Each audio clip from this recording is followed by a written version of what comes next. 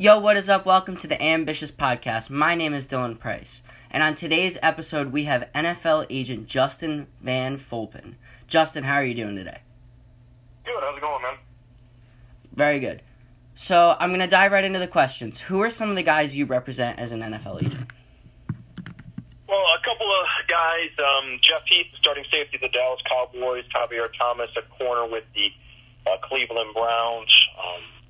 Garrett Griffin, the tight end with the New Orleans Saints. He's actually the tight end that caught the first touchdown pass in the NFC Championship game. Those are some of the guys that are in the NFL that I represent. Very cool. What is the process of finding clients like? Do you reach out to them, or do you recruit them, or do they come to you? Yeah, I mean, most of the time you're recruiting guys, and obviously you're talking with scouts. You're doing your own evaluation to see, okay, hey, who's going to get an opportunity to play in the NFL. You might get some referrals from current clients that you have in the NFL that had teammates there, or you might have some guys that kind of reach out to you. But for the most part, you're kind of going after guys, and reaching out to guys, and trying to recruit them. But you will get some guys that reach out to you again through clients that were teammates, coaches you might know that say, hey, these guys need help, or guys that might hit you up on Instagram or email you, call you directly that are looking for agents there at the end of the day. Very cool. Into the NFL draft process, with the Senior Bowl and the Shrine Game in the rearview mirror, take myself and the listeners through what the NFL Combine and Pro Days are like for the execs, athletes, coaches, and agents. Well, really, I mean, the NFL Combine, and kind of how it started and why it's in Indianapolis is in the area. Indianapolis has the most MRI machines, kind of in a square footage area there. And really, the Combine it was set up on a standpoint as a medical thing, and being able to try to get guys. That's really the main thing. It's not necessarily the underwear Olympics, what the NFL Network shows on the 40-yard dash and et cetera. And those things are important. They do need to get those tested and timed and kind of check off the boxes there. But the most important thing is we're talking about medical. We're talking about past injuries, whether they were in college or in high school, whenever they were. I mean, you saw Jay Ajayi a couple of years ago with a guy who thought, he was going to be a late one, early second round pick, but he had an injury as a true freshman 4 years, prior to him, being at the NFL Combine. It said, okay, hey, his knee doesn't have a lot of cartilage on it, so hey, are we going to be able to get a second contract out of this guy? And that's again one reason why he dropped. Same thing with the interview process. We're talking about off-the-field issues. We're talking about domestic violence, drug, or failed drug tests, et cetera there. Those are, the big things there. And then it's, it's the Combine, the 40-yard dash, the L drill, the three-cone shuttle, the short shuttle, vertical, broad jump, and the, field drills there. And then one thing that the NFL Combine does, it's kind of really the unofficial kickoff for free agency there. And what, the agents are doing is, obviously, all 32 NFL teams are down there, the GMs, the scouts, the coaches, et cetera there. So in Indianapolis, whether it's at a hotel lobby bar or at a steakhouse, et cetera there, you're talking about not only your clients that are on that team's roster, what, kind of what they envision them doing, how they're going to, use them in the next season, but also guys that maybe are free agents as well as, your draft picks there. So you're kind of, working there, and a lot of the free agent deals that you'll see, a couple weeks later, get announced, that kind of that framework, has kind of, at least okay, hey, Team X is interested, Team Y isn't. You can kind of be able to start to put the pieces of the puzzle as a, kind of to be able to kind of navigate your clients and his free agent, interest level, kind of what the money would turn out to be, the terms of kind of, hey, is it going to be a 1-year deal or is it going to be a 4-year deal? What type of, deals we're, looking at there. So for the agents and the free agents, the teams, the NFL Combine is very important because, again, it's not only just about the rookies and about the draft class, but it's about, kind of that whole NFL process, and it kind of just kicks off the next season there. Huh. So now, continuing with that, you said a lot about the drills. They're not as big as, like, the MRI tests and the interviews and that stuff. What do you think, in your opinion, is more important for an NFL prospect to ace? The drills at these showcases or the interviews? Well, I mean, it depends really where that prospect, is. If a guy has, off the field issues, had, failed drug tests, had, some different, problems there, then the interviews become a bigger, problem or bigger, thing you want to ace there. If you're a guy that's clean, off the field, you're going to interview well, and, you don't have anything that's in the past there. But then again, obviously, then the drills become, more important, there. But, again, they're all, it's hand in hand. I mean, 80% of NFL draft, grade is based on film. The other 10% is based on those athletic numbers. The other 10% is based on, football IQ, interviewing, off the field issues there. But like we see in this year's combine, we see two guys that, are draftable prospects that aren't going, to the NFL combine because of, past domestic, incidents there. The receiver out of Colorado, State, Preston Williams, and the defensive lineman out of Mississippi State, Jonathan Simmons, guys that, hey, the defensive tackle, he's a guy who could be a top 5 pick, top 10 pick. Preston Williams, the receiver, is probably a, top, 3-round, top 150, prospect there. But those guys won't be there, because of the off-the-field issues. We saw in the past Joe Mixon, so that's, where, hey, you can really hurt your stock with those, kind of off-the-field, issues there. Huh. Where do you feel, because you've been to the Senior Bowl, the Shrine Game, the Combine, all this stuff, where do you feel is the best place for the players to break out and show that they are worth taking a look at if they're from, like, a smaller school? Well, yeah, I mean, I was the director of player personnel for the Texas First Nation game, for a number of years. We had 150 guys drafted and 500 guys sign NFL contracts. So really those all-star games are huge things for the small school guys. We had a guy, Jared Valdiers, who was from Hillsdale D2 school, that helped his stock, raised his stock there. We saw a couple years ago at the Senior Bowl, Eric Fisher from Central Michigan, obviously not a Power 5 conference there in the MAC, but he was a guy who was a late 1, probably an early 2. He was able to help himself Senior Bowl show, hey, he can play at that top level of competition and rose himself all the way up to the number 1 overall pick in the draft, that year.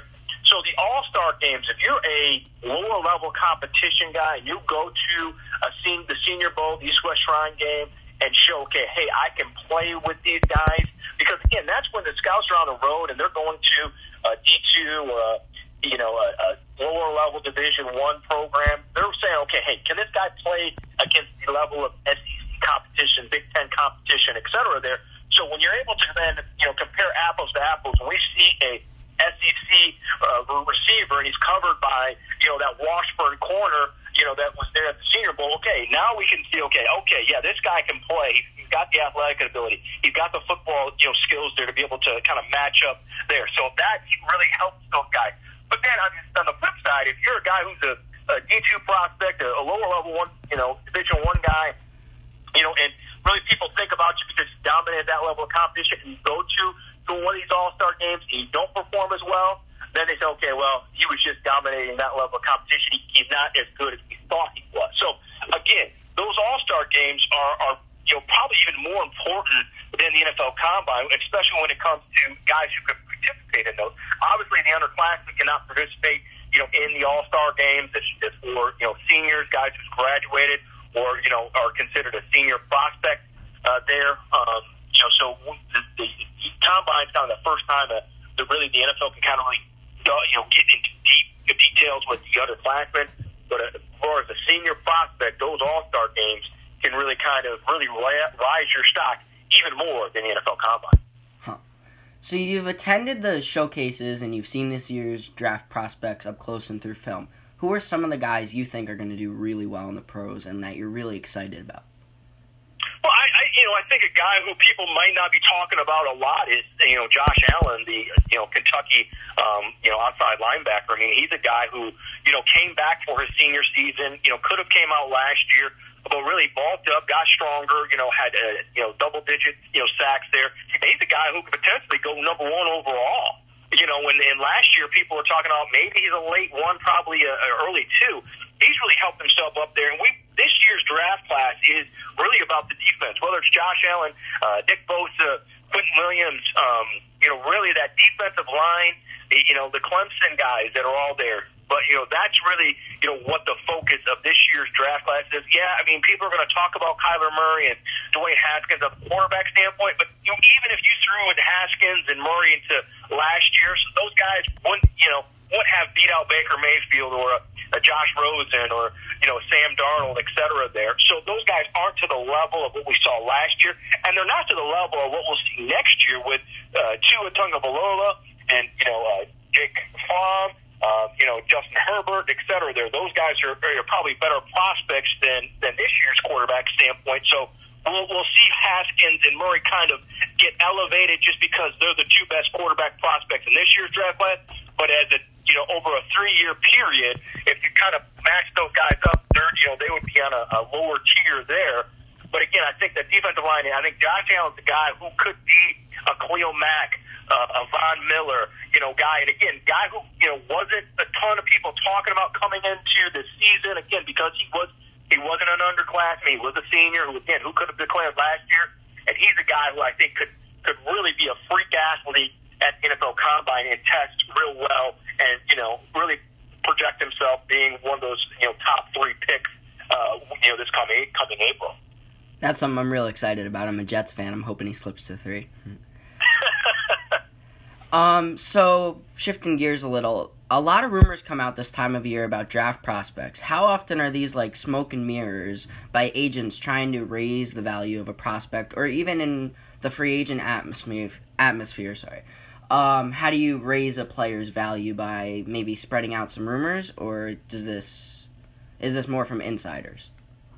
Well, no, I mean, I think, you know, you've got to use all the tools you got in your tool bag, and the media is one of those. You know, one thing you don't want to do is you don't want to give a media member misinformation. You don't want to lie to them or you're trying to, try to trick them in any way.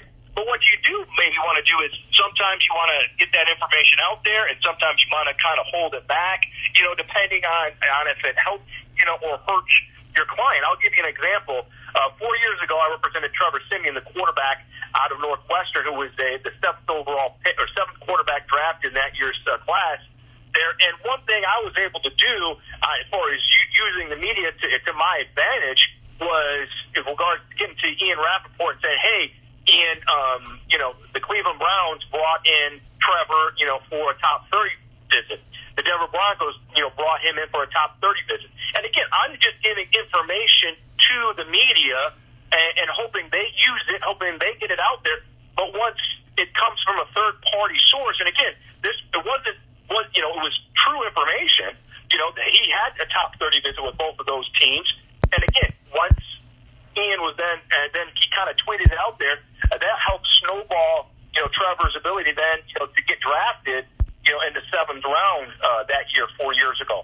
So I think that's, you know, a standpoint of, hey, you got to use the media to your advantage, but it's not like you can lie to them going, oh, well, hey, my player's, you know, going to have a top 30 visit here. He worked out for the Colts, and, you know, when it's not true, because once that insider, once that media member finds out you lied to them, now they're not going to believe you at all. But there's sometimes where you don't want to, you know, give the information, you know, to the media, and you want to kind of hold it back. And, you know, just again, but you're looking out for the best interest, you know, of your client. I think the other standpoint is sometimes you're trying to create a market in the free agency period. So sometimes you are leaking that, you know, again, it's true information, but you might say, well, yeah, the Raiders are looking at my guy. I did have a meeting with the Rams, you know, about my guy there. Again, to try to create more of a robust, you know, market there, where the teams are always going to tell you, hey, please keep this information confidential, you know, et cetera there.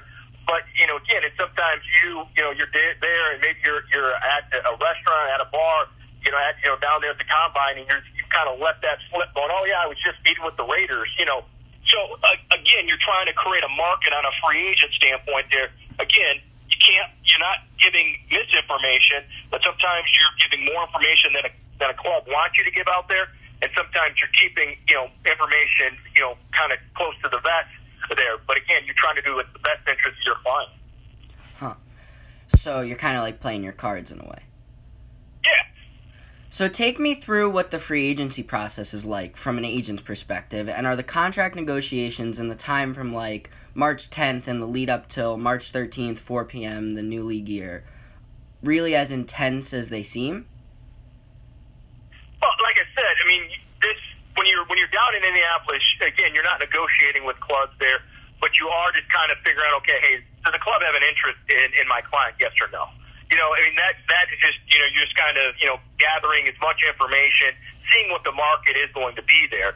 And then again, when you're putting together if you're going to do whether it's a free agent deal or a renegotiating deal, what you're trying to do is, you know, put comparables going, okay, hey, how does my client compare to a player at his same position, kind of same age, and where, you know, in the top 5 or top 10 or kind of where you're projecting, you know, your client to be at there. So you're analyzing all of those contracts there, so you kind of know, okay, hey, I know I've got these teams that are interested. I know this is kind of his market in terms of a value standpoint there. You know, so then when you are able to get into those negotiating windows, you kind of know, okay, hey, this is what it's going to take to sign them, and these are the reasons why.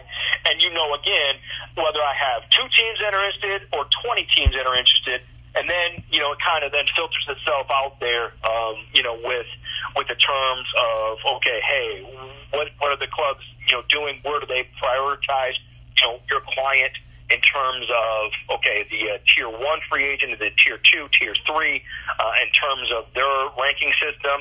And again, how do you and your client, how do they say, okay, hey, do I want to go to Buffalo, or do I want to go to the Jets, or do I want to go to the Rams in LA? Okay, how do I, you know, where do I put these teams in a standpoint, in a tier standpoint there? And then, you know, it's the same thing when you have to start looking at even more of a deeper dive than, okay, if all the money is the same, well, now we have to start looking at it on a tax standpoint. Okay, the state of Texas has a 0 state income tax, well, versus the state of California, where it's one of the higher state income tax there, you know, in terms of, okay, how we're going to get the money there. Same thing of, okay, how is the contract structured? Okay, is it more on a front-loaded thing? Is it back-loaded?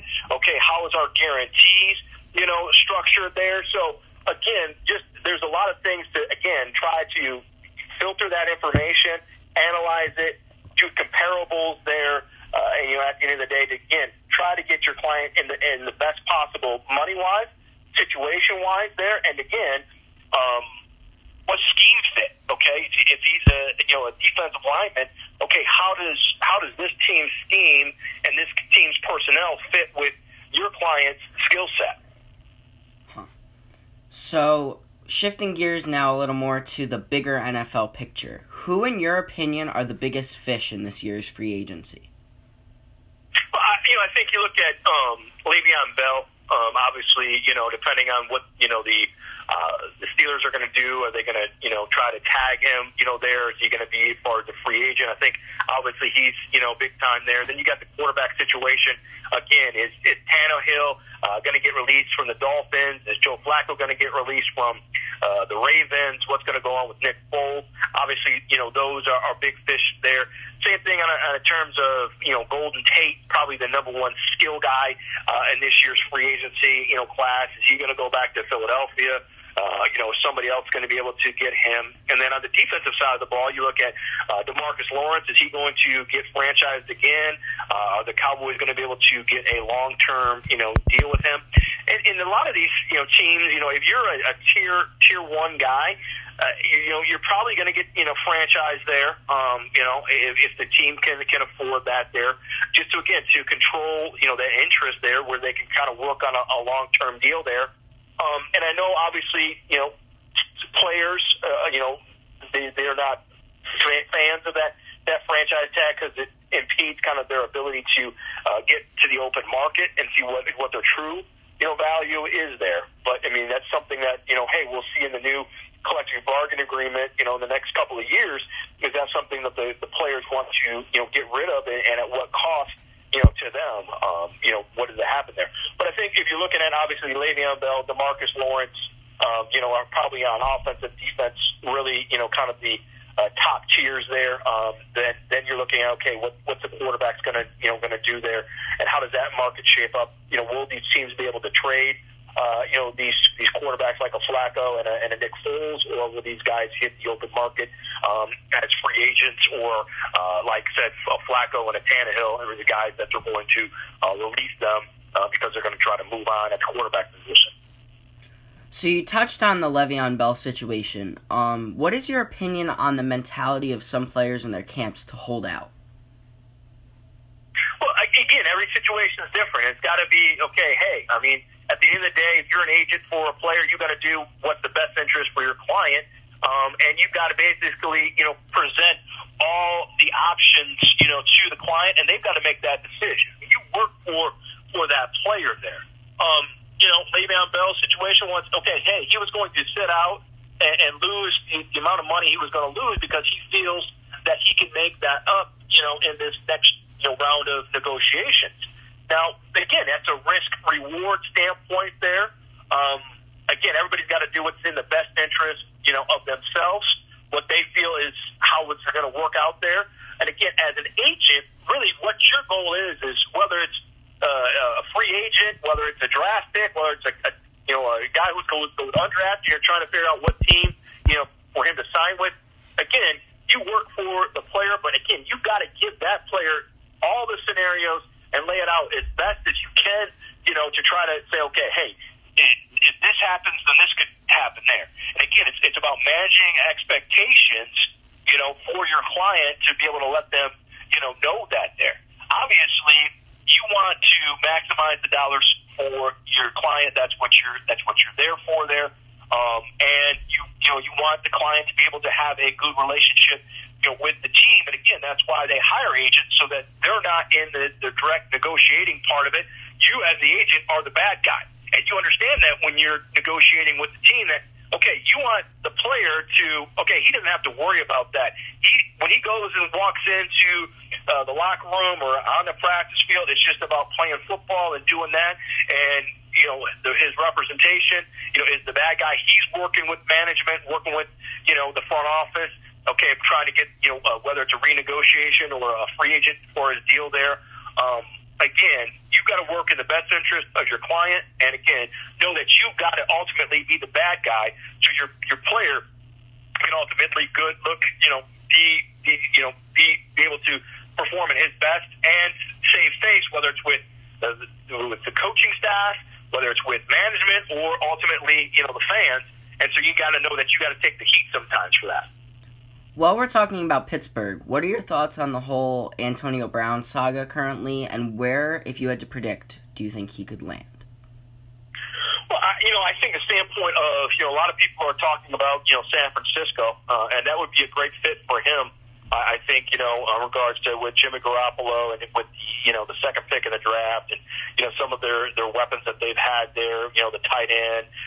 We'll see with Jarrett McKinney what he does. Obviously, they lost him for the whole season with an ACL. He comes back there. I think the standpoint, again, is he's got to make the best decision, for him, and whether that is, hey, he doesn't like in Pittsburgh. There's maybe some there in the locker room. Maybe there's some hard feelings between teammates, et cetera. There, whatever it is, and I don't don't have any inside information on what's going on there. But again, he's got to do what he thinks is best for him, and obviously that angers the Steelers fans there. But again, he's got to go to work every day and be in that environment. That's not something that he wants to be in. He's got that right and that ability to say, okay, hey, I don't want to be here anymore. I want to go somewhere else. And the same thing with the club. If they feel like he's a guy who they got to move on and they got to move him there. The one thing we all can agree on in regards to Antonio Brown is he's one of the best wide receivers to ever play the game. And it's a hard worker, as a guy who is a game changer there. And hey, is he getting towards the end of his career? Yes.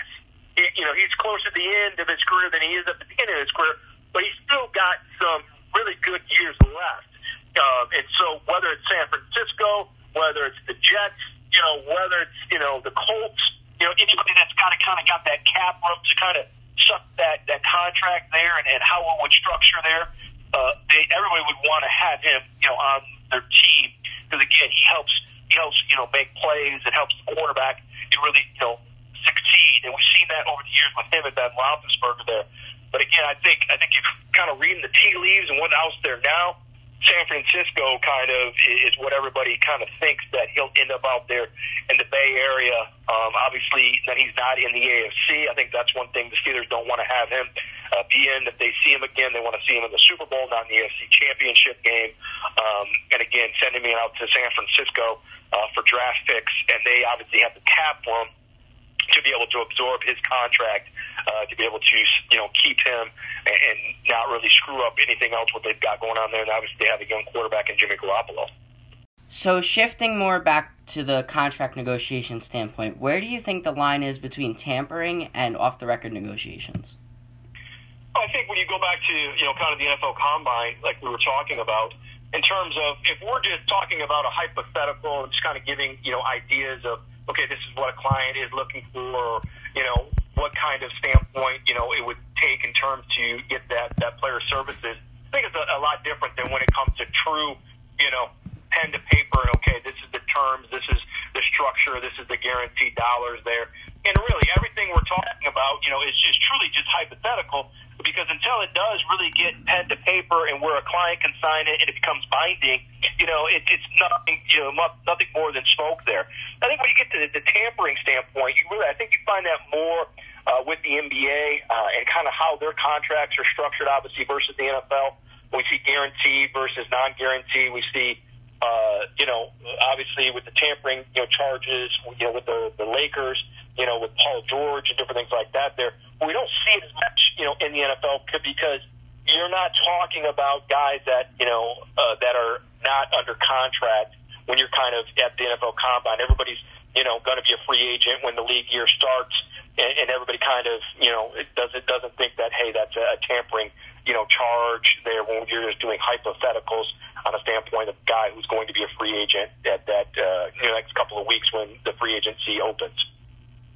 So my final question for you, Justin, is what made you want to be an agent, and who is your favorite NFL team? My favorite NFL team, I'm from Michigan. I grew up a Detroit Lions fan, and yes, it's been long suffering, for many, many years, there. But I do, remember growing up and being young, watching, the great Hall of Famer, running back Barry Sanders, Herman Moore, Scott Mitchell as their quarterback, Charlie Batch, et cetera there. And I think the standpoint is just trying to always, be involved in the NFL. I think that's always been my goal. I mean, I've always loved the NFL draft process.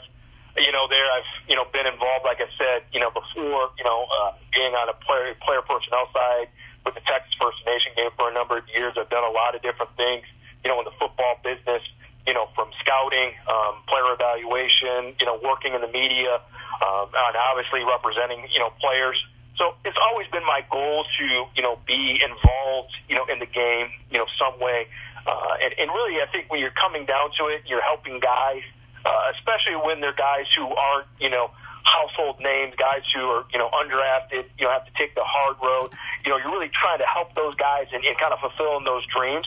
And one thing, you get a sense of accomplishment where you can help those guys, reach their dreams. Again, if it's not a guy who's a first round pick, if it's a, undrafted guy, a guy like Jeff Heath, who's, 6 years ago came out of a small school in Saginaw Valley, or Tavierre Thomas last year coming out of Ferris and getting released after training camp and with the Arizona Cardinals, and then, hey, the Cleveland Browns claim him, and he was on the 53-man roster the whole season.